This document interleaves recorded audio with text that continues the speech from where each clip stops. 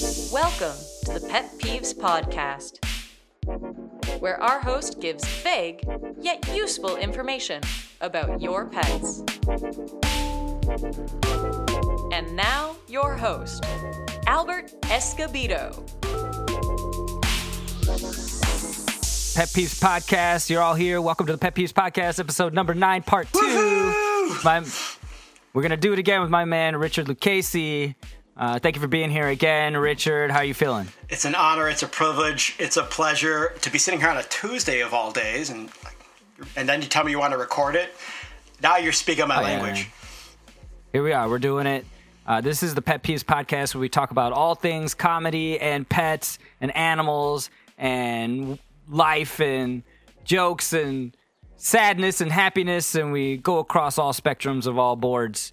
And we are going to make sure we don't forget to mention the podcast's internet presence. Let's see, we're on Instagram at Pet Peeves Podcast. We are on Twitter at Pet Peeves Pod. And you can always follow me on both those same platforms. Twitter, I'm at Albert M. Escobedo, and at Albert Escobedo on Instagram. We got Richard Lucchesi here with at Holla You Back. Is that you guys on all platforms? Holla You Back is the name of our YouTube channel, and where you can find us on all social media. By the way, is this podcast available on iTunes? Yes, you can find us on iTunes and SoundCloud. Thank you for reminding me of that. SoundCloud, iTunes, find us there. Pet Peeves Podcast. I'm working on the logo issue. Have you checked out my iTunes podcast logo? Yeah, you got to change that photo if you ask me. But yeah, I have changed it. And for some people, it comes up properly, the right logo. And for some people, it's still my drunken face. And I don't know how to make it change. I've tried all the little tutorials, all the frequently asked questions. And I have, short of contacting somebody directly from Apple, I don't know how to fix it. Well, I'll tell you what. You are definitely in the lead for the most unique profile photo on iTunes. Yeah. Hey, it doesn't look like anybody else's, but would you take pet advice from that guy? That's the question. Maybe if I was 4 beers in. Yeah, that was a Korean night after a big show, and I was eating Korean barbecue and feeling really good about myself, and that's when I was still wearing hats to hide the baldness. So that's where I was at in that stage of my life. Hey, and I think it's a fedora of all things. Speaking of a night of comedy in Korea, are you in touch at all with Danny Cho? He and I have messaged each other back and forth on Facebook. Like, he's congratulated me on little victories. I've congratulated him on little victories here and there. Like, I saw his name on the marquee at the Laugh Factory one day, and I sent him a little message like, hey, congratulations. I see you doing big things. And when he was doing the film festivals with his K-Town Cowboys thing, we chatted here and there, but we don't keep in regular contact now. Have you seen what he's doing recently? No, what's he doing? He's in Korea, and he's attempting to do stand-up in Hangul. Oh, he's no shit. doing shows in Gangnam where he's attracting Korean audience and trying to introduce this new form because they do more sketch. Right. Oh, that's really cool. Good for him, man. I hope he does well with that. I've always, speaking with him, just in conversation at the shows we were doing in Korea, I learned a lot. Actually, he taught me a lot. It was just at a time in my career when I needed all the advice I can get from people doing it in the States, and he gave me some great advice. Kyle Kinane gave me some great advice. So those are like Tom Rhodes gave me really great advice. Thank God we brought, and even what's his name, James Adomian, really good influences on me. All these guys, and Baron Vaughn and Ben Kronberg, man, all these guys that we brought out to Seoul from the States, big influences on me. Yeah, I remember that night we hung out with Kyle Kinane in 3 alleys afterwards in Itaewon. Oh, yeah, we all sat at the table, we asked some questions. It was like a cool little atmosphere. What a great opportunity to be living in such an international city where people from all over the world, every country, they go there to study, they go there to work, they go there to do business, and then they get invited like Kyle Kinane to get paid to do comedy. Oh, yeah, man. I mean, he did get paid from you guys to go there and perform, right? We paid everybody that came out there. We paid for their flights, we paid for the hotel, and we paid them money, and they had like a per diem for taxi rides. And we fed them as much as possible, but that wasn't in the contract. We didn't have to feed them, but we would. We'd take them out for dinner and stuff. And they would come over for about a week, right? Yeah, they would come for a week. They would do one show during the week, like our open mic on a Thursday. They would do like a 10-minute set there. Then they'd do a headlining set on Saturday and Sunday. And Friday, they would have to do whatever they wanted. Wow. And whose idea initially was that? Who was the first big name or somewhat big that came over? Brian Aylward brought over Ted Alexandro. Ted Alexandro came, I'm pretty sure, as far as I'm aware, that was the first big name. And he was a big comedian at the time, still is, touring national headliner. Hilarious dude. And that was the first big name we brought. And then I wasn't stand-up solo yet because Brian Aylward was running it by himself. And then Brian Aylward left. And then Rudy, Aaron, myself, and Jeff took it over. And we started bringing over other people. And we talked about so many names. Like in the beginning, I brought up the name Bill Burr, but that was before he was as huge as he is now, but still too big at the time that we could ever afford him. And he didn't even reply to any of our emails. Or his publicist didn't reply, or whoever. Right, or whoever answers his emails, right. Have you ever done comedy in Asia other than South Korea? Yeah, I did a headlining spot in Bangkok, Thailand, when I was living in Thailand. I was living on an island, so I flew and then took a bus to Bangkok, and then I did a headlining set there, and it went okay. Actually, it didn't go as well as I thought it would. The Korean material did not translate over to Thai life. Like, I just assumed expat teachers were expat teachers, but my little Korea material didn't work like I thought it would, but stuff about my mom worked, and some stuff about my fiance at the time worked. So that was fun. I mean, it was still a fun experience. Got to headline in Bangkok. Who can say that, you know? Yeah, what was that like? I mean, was it a big room where there were a lot of expats? Was it Thai people coming to the show? Yeah, it was a big room. I would say maybe, well, I mean, not huge. For alt room comedy, it was big. I'd say maybe it was like 50-seater, 50 seats, and they were all full. And I would say it was mostly comedians and their girlfriends and a few others. But I think everybody came out to see me because they advertised me as this headliner from Seoul, doing big shows here and there, getting on shows with Kyle Kinane, James Adomian, Tom Rhodes. So they promoted it really big. So I came out there, and it was like 4 or 5 of their local guys before me. And then I did my shit. But it was a packed room. Everybody laughed, and it was like overpacked. It was like standing room only. It was great. It was awesome. And I was, I expected to kill because I only had to do 20 minutes. And at that time, I had like an hour.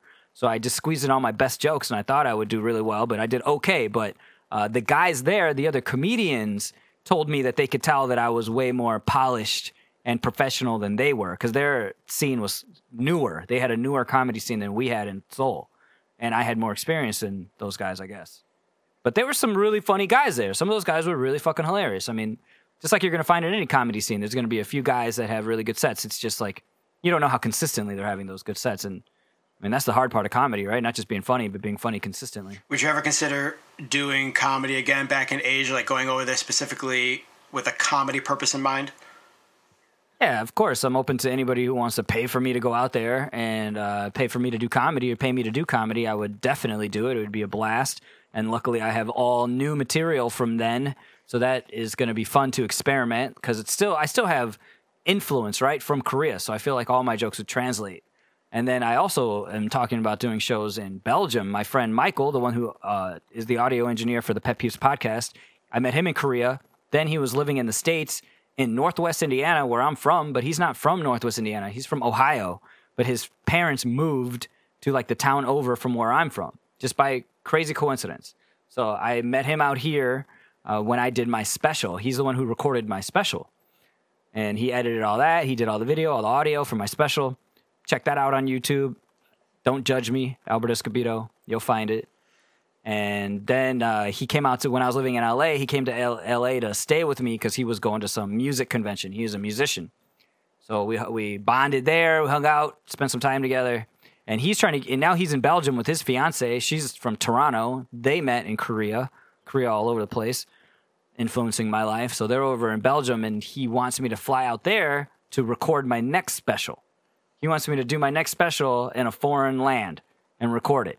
And I'm like, fuck yeah, man. If we could make that happen in 2020, that's what we're talking about. 2020, like by then have another special worth of material to perform and save up the funds and do something fucking cool like that. I love that some of those European nations are almost perfectly bilingual, second language being English at this point. I think Amy Schumer did a stand-up show in Sweden not too far back, a year or two ago, or I might have It might not be her, it might be somebody else, but I mean, she does an hour or whatever she does, and she's got them laughing the whole time, and they can't laugh if they don't understand what you're saying.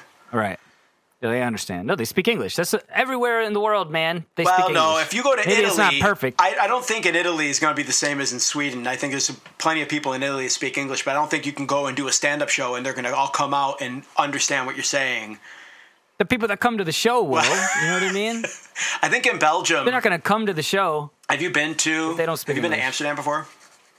I've never been to Europe. Oh, dude. Well, I've never been to Africa either. I've never been to Africa either.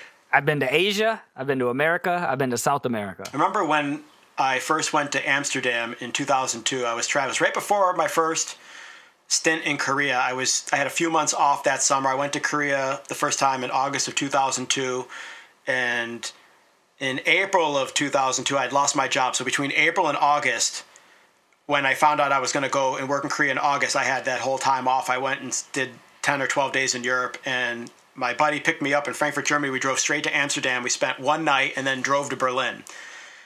And wow. I couldn't believe everyone in Amsterdam spoke English almost without a noticeable accent. I mean, obviously, yeah, I mean, like perfectly bilingual, and they also speak Dutch or whatever they're Dutch or whatever. Right. But then as soon as we took the car outside going towards Germany and we were in rural Holland, like there was no English. Going to the gas station, I was like, oh, okay, so then I'm not going totally crazy. Not everybody speaks English, obviously. Yeah, that's the same thing in Korea. Like in Seoul, you could pretty much expect to be able to speak broken English everywhere you go. But when I lived in that small town like Jecheon, like I was literally like pointing and grunting at shit because they couldn't understand me. Like, and you'll get by fine. That's well, yeah, I got by. I mean, I did, but that's why I had to learn quickly too. I had to learn because there was at times where I just couldn't live with myself not knowing how to say basic things. Like, it's just laziness. Like, I'm not going to learn how to say the things that are going to help me with my day. Like, I learned how to count 1 to 10, like right away because I went to McDonald's and I literally had a hard time trying to order the number 2 or number 3 or whatever. Right. And I was like, this is fucking retarded that I've been here this long and I don't know how to say my number. So I sat down at McDonald's with my little language book and learned how to count 1 to 10 in both ways. I just sat there at McDonald's. It took me about an hour, 2 hours, or whatever. It was like studying for a test. And I just fucking learned. And then I never forgot because you use it all the time. Once you learn it, you're going to use it. The restaurant Korean comes quick because you got to eat every day and you're eating out. You got to eat 50% of the time because the food is so delicious. It's going to be better than what you can cook unless you're a gourmet chef. Absolutely. You know, and you go there to try everything, so you want to try all the different dishes. So your language in the restaurant becomes proficient, whereas other parts is way more challenging. Oh, yeah. Things that you don't talk about regularly are going to be more challenging. Yeah, that's what I would tell people when they ask me about my Korean. I'm like, I'm fluent in restaurant Korean. But you start asking me about politics, I don't know what the fuck you're talking about. It would be way too difficult to keep up with. Yeah, I mean... I don't know those words. I think in Korea, you go there and it's such a mind fuck. Especially if you're American, like we're surrounded, at least in Europe, if you're from Germany, the countries that border your country don't speak, except for Switzerland, your language. So you're aware of this. You're aware that in Poland, right next door, they're not speaking German. In America, we don't have this. To the north, our neighbor to the north speaks the same language as us, except for in Montreal. We're surrounded by English only. It's a monoculture here. And so then when you go to Korea, like it's really like, whoa. Yeah, it is. I had this friend of mine. Because even Mexico's to our south, but we hear Spanish because we're Americans, and it's not that different. Spanish to English is not as different as English to Korean. You know what I mean? Yeah, I mean, and our relationship with Mexico is sour at this point. Unfortunately, you know, the climate's not right. You know, I wish we were welcoming them more. But I remember getting to know some of my friends. The first time I went to Korea, I was 26. And one of the guys that I became good friends with early was a Kiwi. He was from Auckland, New Zealand. And he was the only teacher at his school in the town where we were. So he always was looking to hang out with foreigners because he didn't have any at work. I understand. He described his first week in Korea as totally freaking the fuck out. Like, they brought him to his one room. It didn't have any furniture. Nobody spoke English. The director at his school didn't speak English, but they brought him there. And they just walked him to the school so he knew how to get to the school and told him what time he had to be there on Monday. And he was on his own. He had no one to show him where the restaurants were, where, anything. Yeah, I lived that. Yeah, I mean, I at least had... I lived that. I was lucky. I mean, I'm old school in a sense. People now, they can go online and find all the information, but there was none of that information available. No YouTube tutorials or videos to explain how to get a public teaching job versus a Hagwon job versus a university job, if you're from one of the native English-speaking countries in the world. I had a girl from England recruit me and then pick me up at the airport, bring me to my one room. She was working at the same school I was working at. She already knew how much I was going to get paid. She already knew that my apartment would be furnished. She knew that they were going to pay us on time. I was going to get the round-trip flight, so I was going to get my flight paid for all back home as well as coming in. They reimburse you. That was a lifesaver. I mean, she was showing me how to put one hand on my forearm when I was giving money because everything was cash. Oh, yeah, the two-handed shit? My first job in Korea, I was getting paid cash bi-monthly, crazy. Twice a month they would pay me. So I was making 1.9 million won.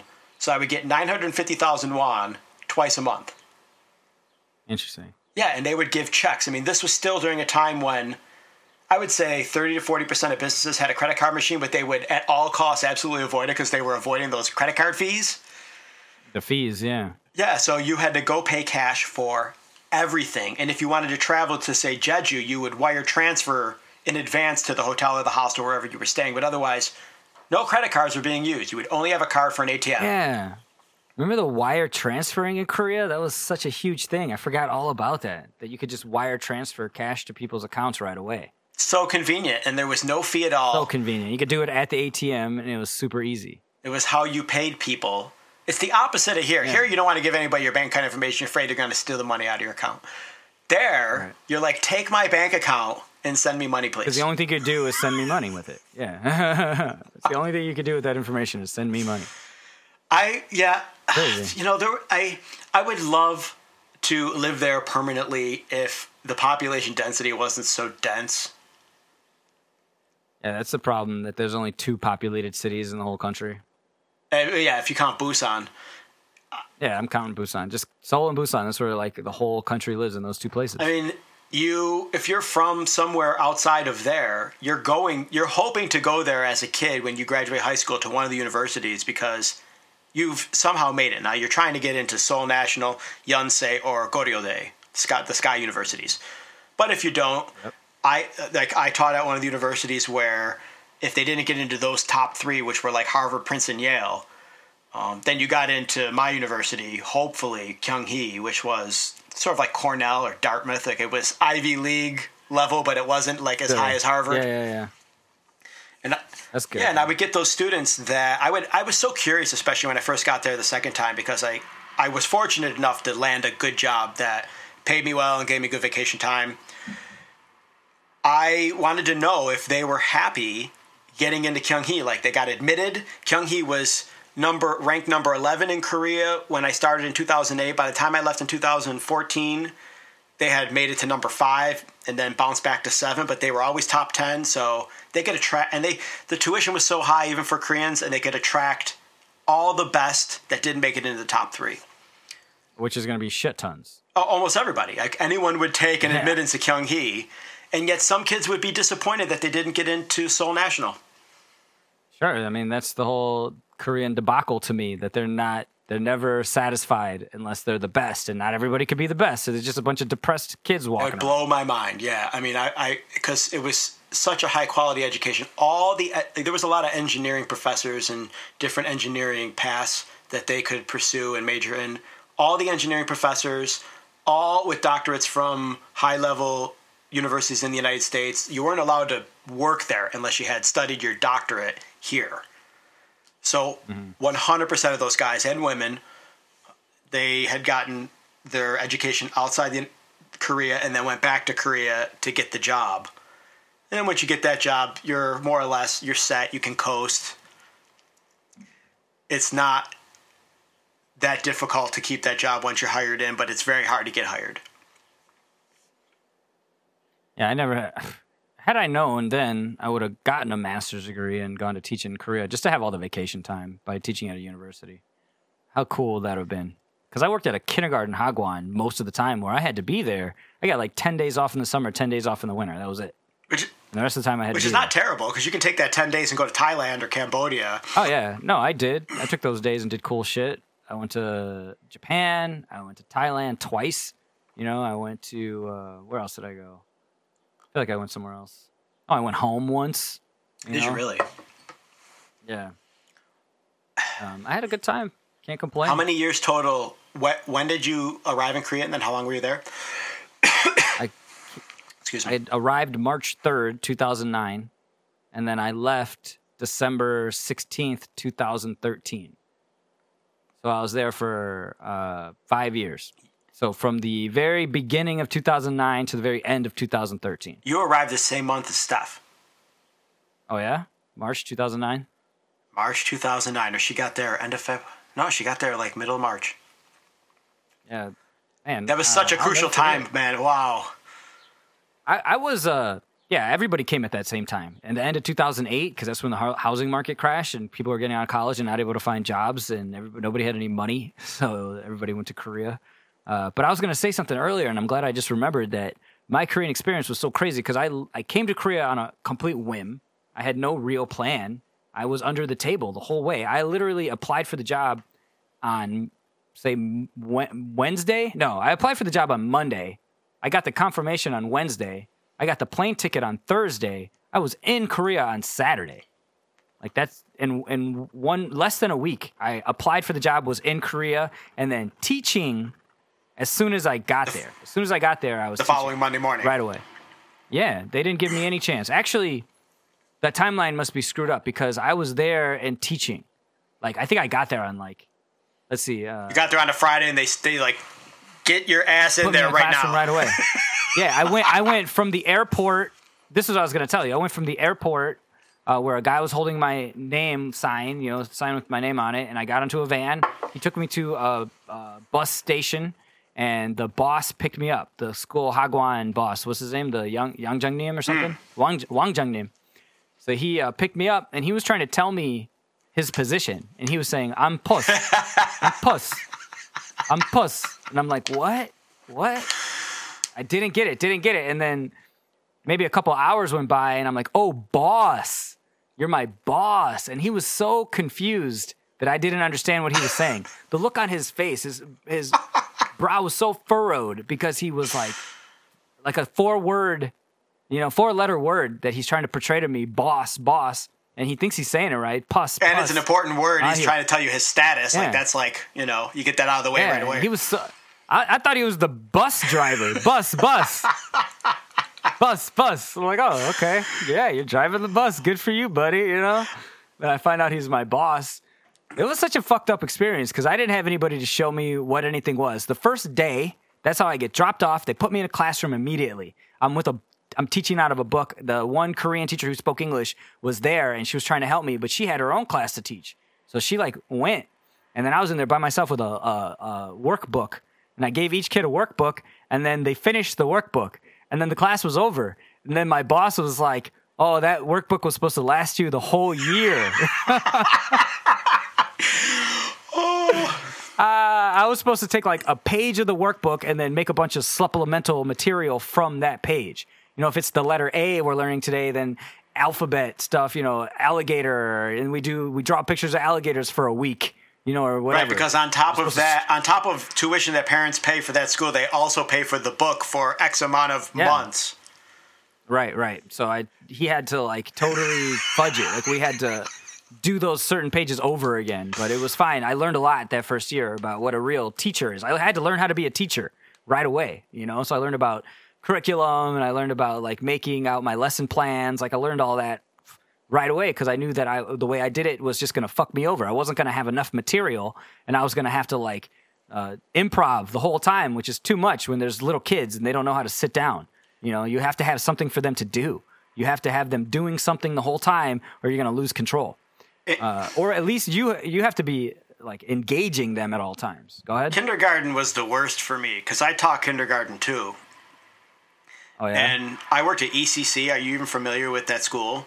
Yeah. Yes, I am. There was ECCs all around. Yeah. Yeah. I mean, the owner ECC was flying when I got there in Suchi. There was 25 or more teachers. They had a huge kindergarten. Kindergarten was the big money maker for Hagwons. But our ECC went from kindergarten morning program all the way to lunch and then lunch break and then 3 to 9, like 7:30 and 9 o'clock being the high school students. Yeah. The boss, the owner, he let his wife run the whole thing because he couldn't really handle it. And he would go into his office, which was in the center of the school was on 2 floors, but the center of the main floor where the reception was right behind, the office was right behind the reception. So it was in the center of the school and the classrooms were kind of all surrounding his office and reception. He would go in there, close the door, and put his head on the desk and be sleeping. You could actually hear him snoring through the walls. Right? And this was in the middle of the day when all the kids were there. There was a window in the back of his office, though, like behind his desk, where you could see him with his head down sleeping. They had to put a curtain up. Yeah, because he was whatever, dude. He's raking in the dough. Sure, he's a legit ajashi, man. He's doing it. He's living the life. And making his wife work. His daughter was just getting to that age where she was taking the classes, the high-level classes, but then she could help out, too. That's awesome. No, good for him. Yeah. He can make so much money. And I don't know, but I taught Korean kindergarten classes, and they wanted me to teach science. Science is my worst subject. Like, I'm fascinated when I watch science videos on YouTube. Sure. Like, I think that's cool. But, like, trying to, here, this is it. And then we were doing little experiments. They challenged me. It wasn't... That's hard. Yeah, it wasn't favorable at the beginning. Dude, it was hard as fuck, but I got good at it. I mean, it suits my personality. Like, I'm a fucking comedian, so I can be entertaining, especially stand-up comedian. I could stand in front of kids and try to make them laugh for an hour. That's no big deal. I could do that, and then the next class comes around, and I'm doing my act again, and it's fine.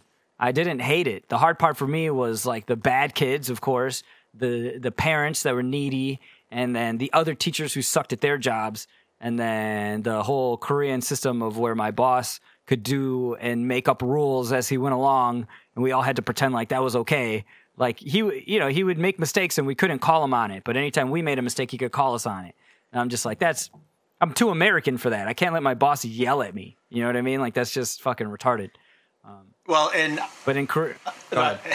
I was wondering, once you finished that first job, how easy or difficult was it for you to seamlessly transition to the new... Was Ilsan the second place you landed?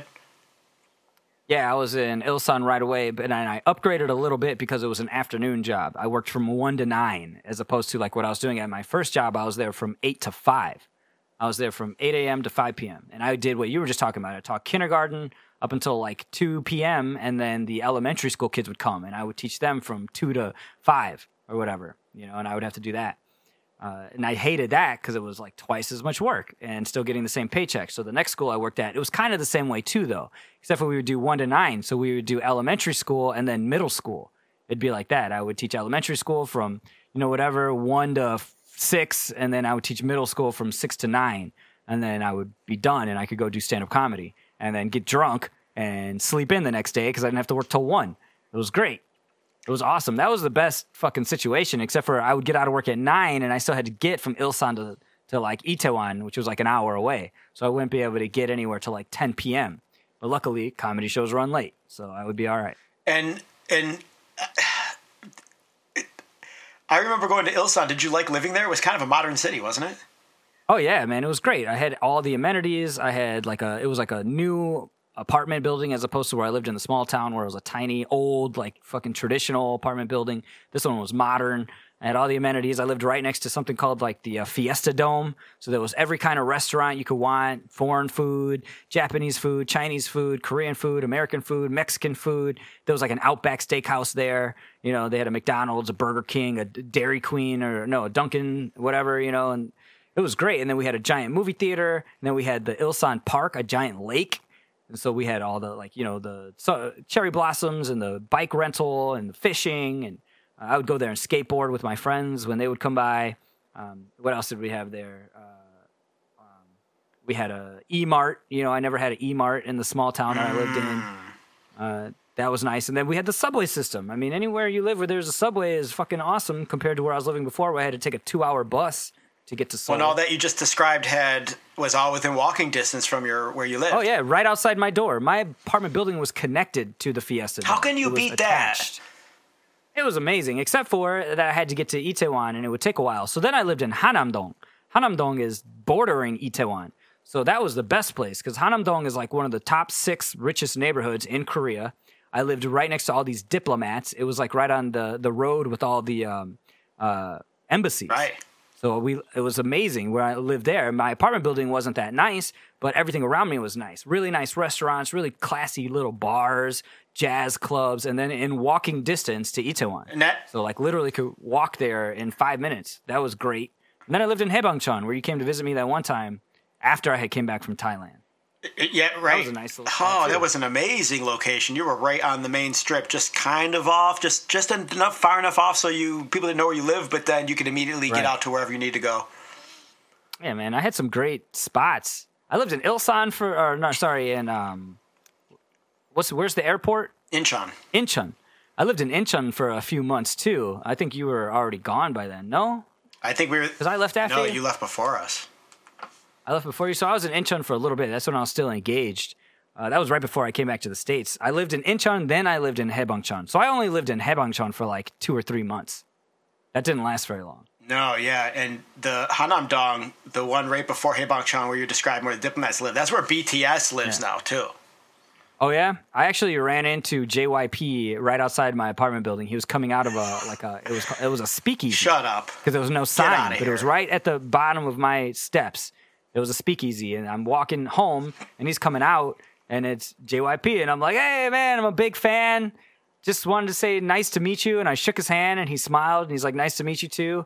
And I almost took a picture with him, but I chickened out, and then I ran upstairs to go tell my fiance at the time, well, at the time she was my girlfriend, and she was just like, what? And we ran downstairs, but he was already gone.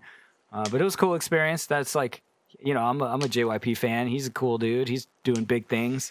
Can't be mad at him. Some of the biggest in Korea. His group signed under JYP Twice is probably the most popular girl group at the moment. K-pop. Who's that? Twice. That's the name of the group? Twice, yeah. They are the predecessor to Girls' Generation. Predecessor? They're the came after. That's right. Because there's 9 of them. Girls' Generation had 9. They were comparing them to Girls' Generation when they started off, but Twice now, I mean, they upload a video to YouTube. It's the hottest thing. It's on Billboard. And gotta check it out.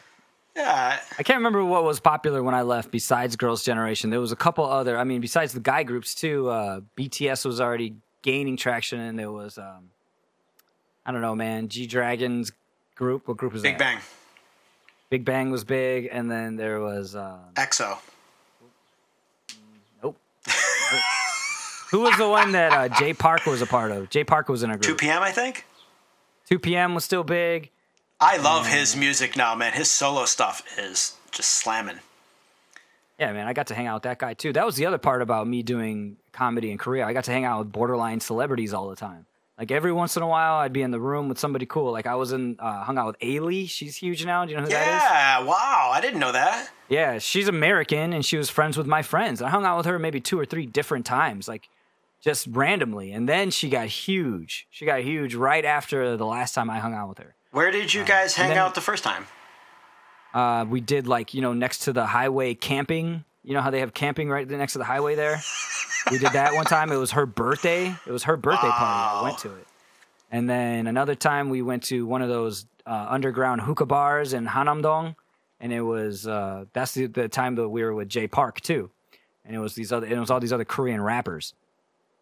And then another time we were at Venue in Itaewon. I love that place. Downstairs. Yeah, we were there. So, those are just random crazy things I got to do. And like you were saying before, when I was doing well in Korea, like I was doing okay as far as like popularity. Like I was able to go places that other people weren't going. I was getting invited to parties other people weren't getting invited to. I got to rub elbows. And that was Man, just a cool experience. I mean, just to be in a fucking faraway country and have cool shit happen like that when I could have done like everybody else and just sat in my apartment, drink soju and beer on my time off and go on hiking trips or whatever, but I decided to do something different. I'm really happy, that the internet developed in terms of video right around the same time that we arrived to Korea, and that I, and then also you and my wife, Steph, decided to pursue some sort of content creation early on in our stint in Korea. We should talk about that, man, because I know that we're running short on time. Richard and I, in the very beginning, were doing comedy videos together. So Richard would come up with ideas or at least premises, and then we would try to shoot them. We did some stuff with Elliot Ashby. We did some stuff with Danny Cho, and we did the one with Jake Paynes. So we did I guess the most popular one, in my opinion. I know Jake Paynes has more views, but the Begging for Beer.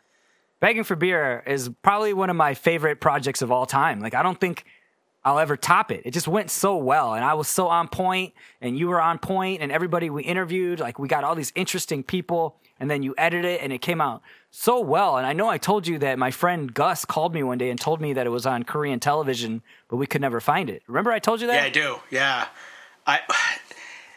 That was so early on. That was before Hallyu Back started, when we would just try to... Oh, you were at KRTV. Yeah. KR.TV.KR or something like that. What was it? KRTV.TV. There it was. That was the big... Yeah, man. Vice was a big influence for me. I remember watching those videos where they snuck into North Korea. And that was in 2007. And they weren't available on YouTube. They were only available on Vice.com or Vice.tv. I can't remember. But they were... it was fascinating. Nobody had ever seen video of North Korea before Shane Smith snuck in there. And I literally think that they had the camera strap like around the neck and then just hanging here. I mean, I don't know for sure. I'm sure it's available somewhere on the internet at this point, but they would just press record and then just stand there. And so there's just two of them. And one of them was, because you weren't allowed to videotape at all. You had your minder, and they would just take you around to the state-sponsored tourists, and you had to pay out the wazoo and fly in from China, which is actually now how they still do it. But now tourism videos and going to tourism in North Korea is all wide open, and so many people have posted online these days. But that was a big influence for me. I wanted to do documentary film after that. And so That's cool. Yeah, so we bought the equipment and we kind of started pursuing it that way. And you sink a lot of effort in, and you keep going, and you need more than just feedback from friends. You need something to catch on online, or you just can't sustain it. Because you got to have money to pay for your food and keep the electricity on and all that. And so eventually we got away from the documentary filming because it was not making money. It was so challenging to go and work with other people sometimes, and then occasionally they wouldn't be thankful because of something that might have happened that was awkward. And so we just decided to do YouTube, turn the cameras on ourselves. We're the ones that we can rely on the most. And I thank God that Stephanie bought into this idea of like, let's just keep trying. Let's just figure it out till we get to the point where we have figured it out. And, Well, I feel like I was there for the time where it was like one thing, and then I wasn't there when it changed over to the new thing. Because I remember we were sitting in your house recording shit with Elliot, and I was very uncomfortable. I didn't like it. So I was like, I knew there was something there. There was something like, there for sure. Right. We have to keep trying because we have good chemistry, you and I, and you have the vision and the drive like I have, and we have different talents. So it's like, okay, there's something there. And even what we made with Elliot, it came out good. Like, even though I didn't like the process of making it, I like the process of the beginning, the pre-production, and the post-production. I like that part. That's another thing about me not liking to be in front of the camera too much and if it's scripted. Like what we did on the street, not scripted, I'm golden. That sounds like fun. Scripted in front of a camera, I don't know why. It makes me nervous. Well, and then that other time where we filmed your comedy interview in Ilsan in your little one-room apartment. Oh, yeah. That was cool. We filmed that on a shoestring. Like last minute, you had to go to work, so we just snuck in the last 30 minutes or whatever it was, and we just put you in a little corner with a chair. We filmed it, and when we were done, do you remember what you said to me? No. I don't think that turned out well. We're going to have to do that again. And I was like, okay, yeah, if that's what we got to do. And you went to work, and I went back home, and We never filmed it again, man. and that video lives on Vimeo. And you love it's like it was at the time one of your favorite videos. It's still my favorite. I show that to everybody. That's my go-to like profile video. Like if I'm sending a press kit, I use that as an example of my roots, of like my beginning of my comedy career. And that my mentality hasn't changed at all, like what comedy does for my life. It allows me to live like a superhero, where I'm one thing in front of all the people that don't know any better, and then I'm something completely different when I step on stage. You know, I'm a different thing. It's not the same thing anymore. And it's, man, that video and the Begging for Beer video, and even the Chopsticks videos, man, those are like my favorite. Those are so fun to do and fun to watch, and it's just different than other stuff that I do, you know. And it just came from somebody else too, that you put it together. Oh, and you put together my highlight reel too, so that's something I use all the time also. So you're a big part of my ongoing comedy career and future, my career present, future, and past. Look at you. You know what it is? We make so many videos for our personal YouTube channel that editing is a piece of cake now. I bet you fly through it. It's a little like dirty secret that I don't want to reveal to anyone. How quickly I can edit. It's not a dirty secret. Click. No, man. I know if you're good at something. Like I said, my job, I'm really good at it, so I could do it really fast. So that's gives me time. So I get it, man. You're a fucking master. You put in your 50,000 hours or whatever. Yeah, I mean, all I ever wanted to do, the main goal, even with the very first short documentary movie I made, the Sunung, the Korean University test entrance exam back in 2009, the goal was just to get people to watch.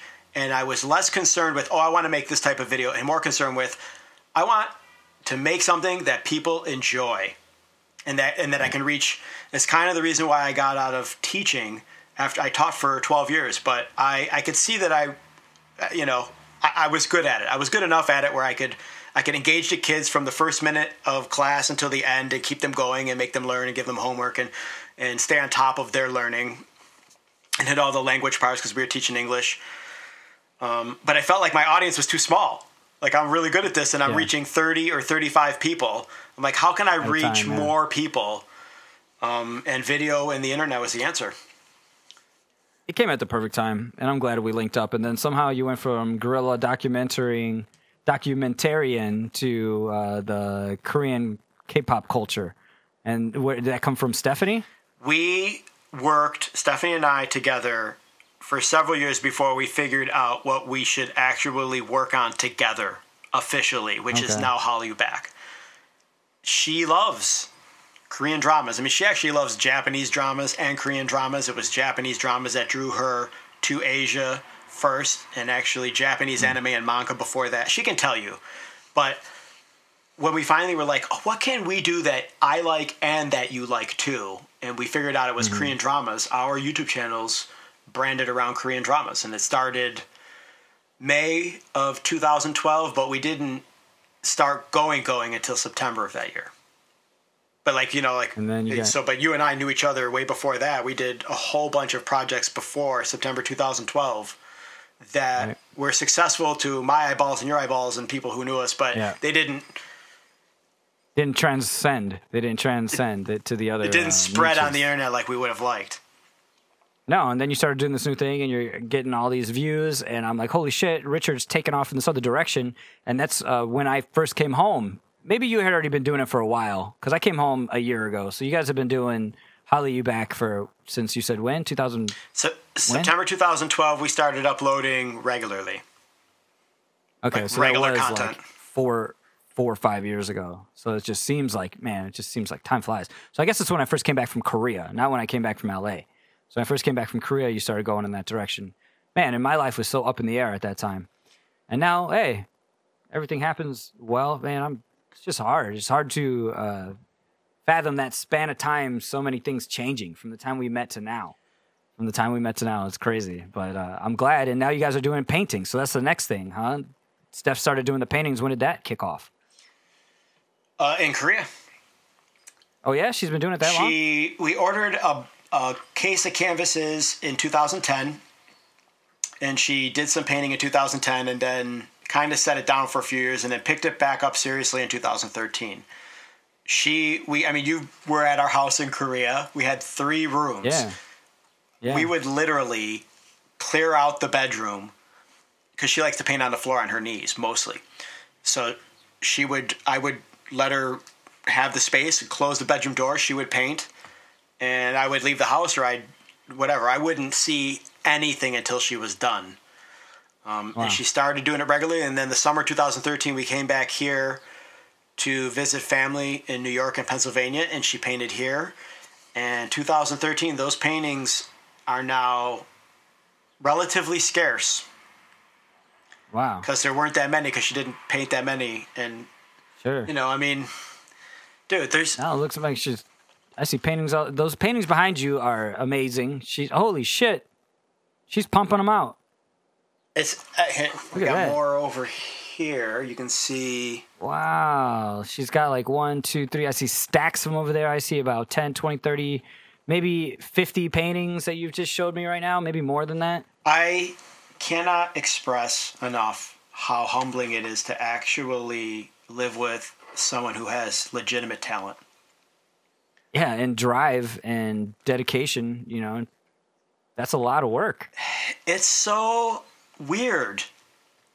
I mean, I'm blessed, but I also I try not to take anything for granted anymore, because life is short, and I feel like, man, I better enjoy today. I don't feel like I have tomorrow.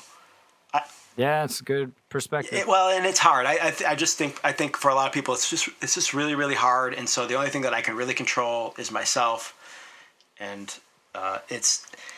life is a roller coaster, man. Nobody has a perfect life. I had a really stressful day yesterday. I don't even want to get into it.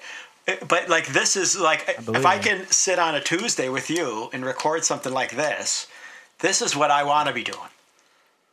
Yeah, and you got to imagine, if you weren't making any more content, you and I wouldn't have so much in common, or reason to stay in touch. Like there's a reason why I stay in touch with Henry, because he and I are writing sketches together. Henry and I are writing together. He's working on production right now. They're filming for this last short that we wrote together. So like my friend Caesar that I have in LA, we still write roast jokes together. We're still actively making each other productive. So like there are certain friends I keep in my life, and they're not for no reason. It's because I don't have a lot of free time. I have a new growing family. I'm trying to marry a woman who already has a kid, and we have a dog, and now I have the podcast. And so it's like you always have obstacles as far as time goes. So, I mean, I try to keep my friends with people that I have more in common with, and it's usually creative types that are actively trying to put content out there. And I think it's important, man. I think we're all like creating time capsules. Like, this is all really important work. This is not nothing. With like you said, with Steph's art, now that those paintings are scarce, like that's something that it's priceless, really. It's really priceless. I know you could put a price on it because we all got to eat, but it is priceless. Like, I'm looking at the work behind you, and that could be in somebody's home forever. And it's never going to be ugly. It's never going to be out of place. It's never going to be, not wanted. It's a beautiful painting. And on top of all that, the way the trend in society is going, where machines are taking over humans' jobs, the artistic and the creative aspect of our lives is growing and being enhanced. And right. You now, the internet's leveled the playing field for people who want to pursue this. If you have the drive and you have it in your mind that it's not going to happen right away, it's only going to happen with hard work. And, and it's something that you could totally agree with. There is no failing. There's only steps along the way to get to the point where you are happy or satisfied with what you decided to pursue earlier on. Absolutely. I think that's where I've landed. I've landed on being happy that I've pursued this particular thing that I call comedy. And it's really just trying to make other people have something to be entertained by, but in a specific way. I want you to laugh. And I know that this Pet Peeves podcast isn't always ha-ha funny, but we're characters. We squeeze some jokes in there and some laughs, and it doesn't always have to be funny. I always admit it that this podcast is modeled after Joe Rogan Experience podcast. And sometimes, you're just listening to Joe Rogan because you want to learn something new or hear an interesting perspective, or at least listen to interesting people talk about things that you're not familiar with. You learn a lot through that. And that's what I mean by like time capsules. Somebody could be like, I wonder what life was like in Korea in 2008. And Google search and our podcast comes up and they're like, holy shit, these two guys. And then they Google search us and then they find what I've been doing in comedy and what you've been doing with YouTube. And it's like, holy shit. And then they go down that rabbit hole where they can live my life for a little while. They find my Instagram. They find my blog I used to do. They find my video log I used to do. And they can like, holy shit, and paint a picture of what I used to be like way after I'm gone. You know what I mean? Yeah, I worried that everything's going up into the cloud. And, one day it's just going to go poof and all of that data is going to be gone. Hey, man, I got memory cards. My memory cards. I got hundreds of hours on memory cards scattered through my bag of electronics. Yep, I have terabytes and terabytes of video that haven't seen the light of day because Hollyback became such a priority that we wanted to focus on that. And that's the direction we've gone. And some of this other video that I worked on with you and when I filmed documentary stuff that might not have been as pop culture popular didn't get uploaded to the internet yet. It'd be crazy if one day there's like a place that you could send all your old material to and they categorize it and put it into a database with all other people whose content is similar. You know what I mean? So you'd be able to like look it up one day and find other like-minded or at least liked the same kind of material where like some computer and it's like, oh, it's about cars. And then it goes in this car category. And then that would be cool. Cause I do have all these memory cards. Like I used to have a camera on my dashboard for when I was driving for Uber. Right. So, and I saw that video of that Uber driver getting attacked. So I was like, oh shit, I started feeling vulnerable. So I bought a camera for my car and I used to film everything cause it was just on a loop. It was like on a 5-hour loop all the time. You'd film so after 5 hours, you'd film out or you'd film inside your car? It depends on who I was with. If it was somebody sketchy, I would film them. If it was like regular people, I'd film out. Or even if it was like a cute girl, I'd film in. It was like it depends on what kind of mood I was in. Because sometimes I would try to chat with them, and I would turn it in just to see if I could make them laugh. I would like just try to trap them in a scenario where they have to hear my material, and I would just start saying crazy shit just to see how they would react. But it was never malicious. It was always funny. And I got some good content, but I never did anything with it. I had this idea of doing like taxi cab confessionals, but with Uber. It's a great idea. There's so many great ideas. See, I'm one person, and I have ideas that I would love to pursue, video ideas and things that I'd love to upload and share. Sometimes political, because I get heated with certain things, and I want a better life for everybody. A little venting. Yeah, but I don't have enough energy. I mean, I just don't have enough time and energy to do all the things. That's when you got to start hiring employees, and these things get complicated. I was thinking about that. I want to hire somebody to do my website because it's just sitting there. I bought it and I did some stuff with it, but I don't know what else. I tried to figure out how to make it look the way I want it to look, and it was just taking too much time. So that'd be like a new skill I have to learn. On top of I just learned how to produce a podcast. Like that's my newest skill. And speaking of that, we're all running out of time for this Pet Peeves podcast.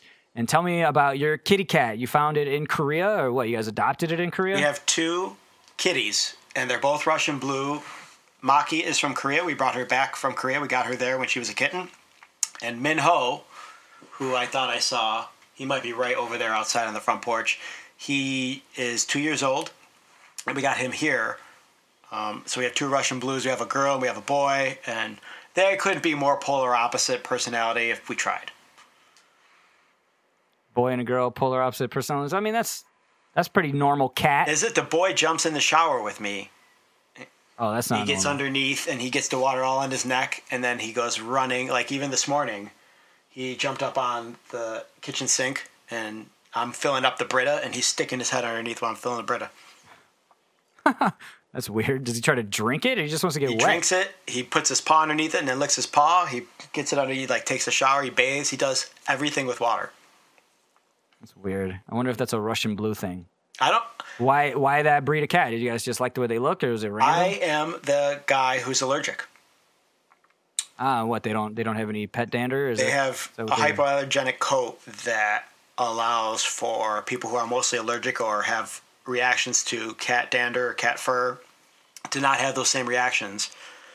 I didn't know that. Yeah, there's hyperallergenic's kind of up for debate, but I think it's like totally affirmative. No, I mean, I know it's a popular breed, but I thought it's just because they're really smart and they're beautiful cats. Let's see. It says on Wikipedia, I just looked it up really quick. The Russian Blue is a cat breed that comes in colors varying from a light shimmering silver to a darker slate gray. They develop close bonds with their owners and are sought out as pets due to their personalities, beauty, and coat. It is the short, dense coat which has been the hallmark of the Russian Blue breed for more than a century. This dense coat stands out from the body, and one can draw patterns in the coat that will stay until one smooths them out again. They also consider to be hypoallergenic. Okay, good. Let's see what it says. Yeah, they're super loyal. Origins. Wow. I mean, my friend had one growing up when we were in college, and it was like a great cat. So, I mean, I don't have too much experience with cat breeds in particular. Most people just have mutts, the domestic short hairs, long hairs, medium hairs. Not too many people are coming in with their purebred cats like they are with purebred dogs. But I'm always interested with cat people because I grew up as a dog person, but I love cats. I like working with cats. Cats are harder to work with, but I do appreciate them. What about your cats? Have they ever been sick? Have they ever gotten ill? We've taken them to the vet. They don't really like it, but I mean, now it's interesting. We first brought Minho home. I mean, Maki is totally independent, and Minho was a little kitty. There's actually a vlog. There's several vlogs. We were daily vlogging when we got Minho, so you can go and see all those videos of him being tiny, like this big, and he's super cute.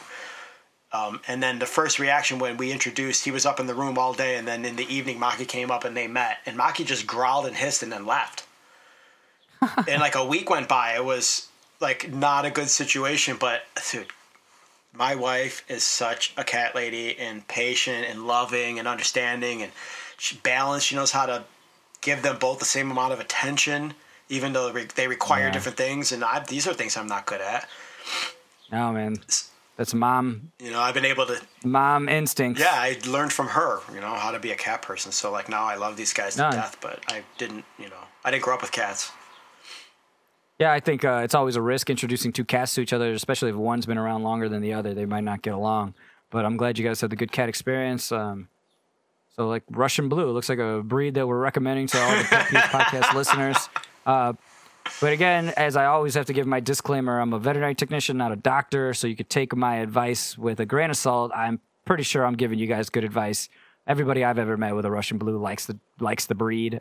All the Russian Blues I've met, good breeds, whatever. But take your cats to the vet regularly, so every time they go, it's not a traumatic experience. Don't only go when they need vaccines. Don't only go when they need nail trims. This is what I recommend for pets in general. Go just to get them weighed. Go just to let them get seen for whatever, just to get pet. Just let the receptionist pet them for a bit and then take them back home. Make it be a 2-minute visit. So every time they go, they're not stressed out. And also play with their feet a lot at home so we can cut their nails without them freaking out. And get your cats to drink water. That's one of the biggest problems with cats. They have kidney failure when they're older because they don't drink enough water. So get those, what do they call those? Water fountains, for cats. Those are great. Because they like the sound, it attracts them, and cold, flowing water is good for your cats. Stale, stagnant bowl left on the floor, cats don't want that. Cats want flowing, fresh water. So that's why they're drinking out of water faucets and drinking out of anything where they could hear it dripping. They want to go drink out of that. So keep that in mind. Prevent kidney failure in your kitties later in their life. Canned food is a good idea. There's a lot of water in it, but it's bad for their teeth. So you got to take that into consideration. If you're feeding your cat all canned food, then later on they're going to need a dentistry, which is expensive. Okay, so that's my cat advice for you guys. Any questions on the internet? Yes, on Facebook, all you bastards that don't post your pet questions, but then later on send me direct messages when I don't feel like answering questions. Suck. So I'm going to answer the one question that I did get today from my cousin Robert. He asked me, I know you got to go soon, so we're going to wrap all this up. My cousin Robert asked me, why are some dogs smart and why are some dogs dumb? Which is a stupid question, but breeding has a lot to do with it, and I would say mostly it's the way the pets are raised. You got to train your pets, sit, come, stay, down, lay, speak. Like, those are all important things just to teach your pet basic commands. And when you're teaching your pets commands, I recommend learning how to do it properly. Clicker training is good. Taking them to a trainer is good. Learning how to do it yourself is probably best. And what you do want to do is make a command list. So if you're teaching your dog sit, it should be sit every time, not sit and then sometimes sit down and then sometimes sit down rover. Pick one thing and stick with it. Not that your dog can't learn any other way. It's just they'll learn faster with like a command list that everybody in your house uses too. Get everybody in your house on the same page. Consistency is huge when training a pet.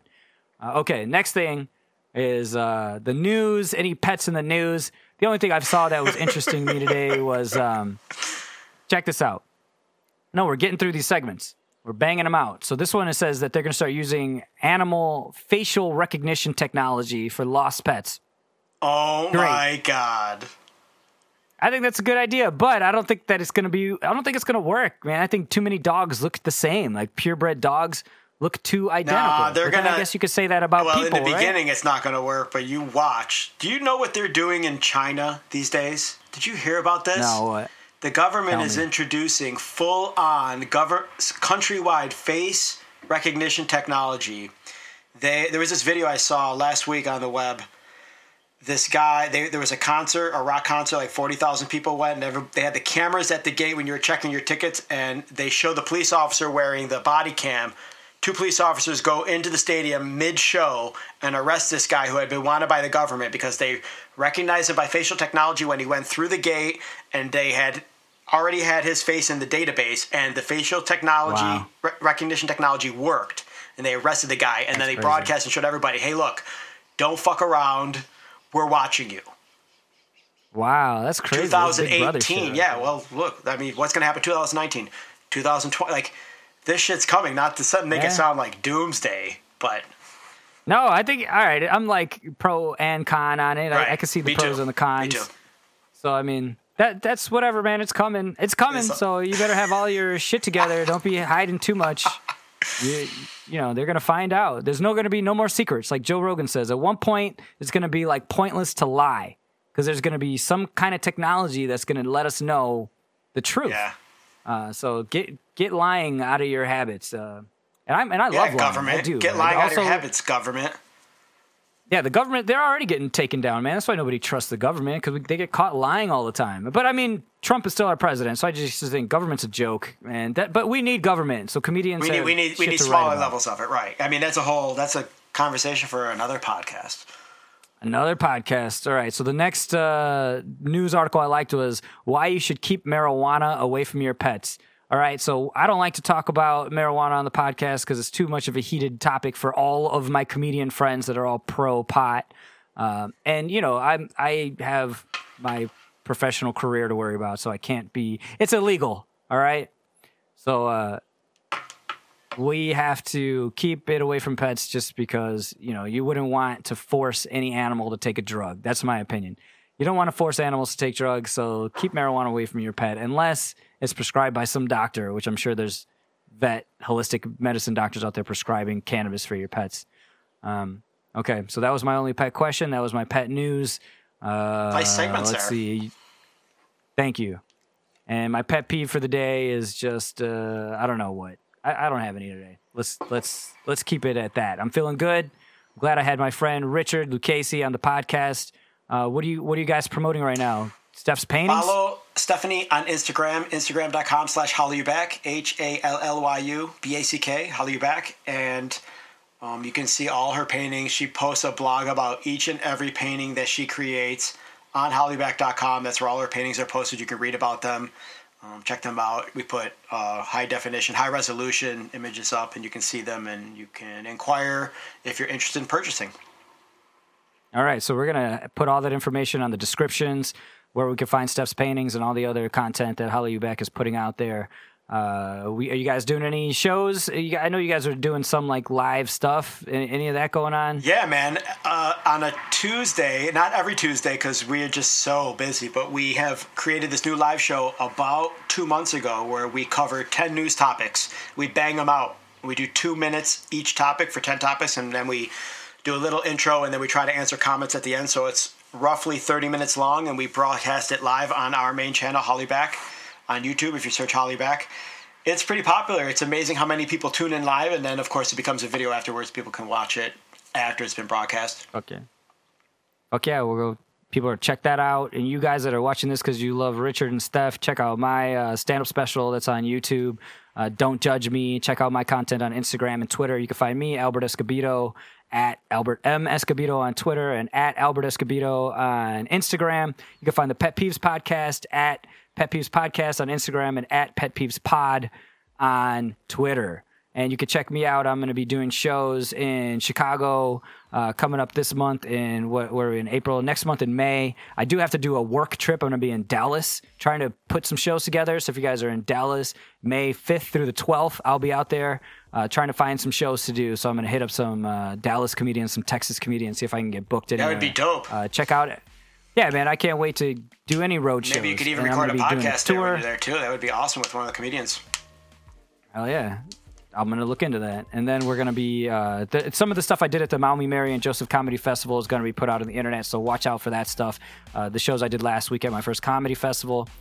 Keep an eye out for that. We're going to be doing more interviews for the Pet Peeves podcast coming up here in the future with my friend Jeff Talbot, my friend Cesar Lizardo, and my cousin Angel Escobedo, who just got the head wrestling coach position at Indiana University.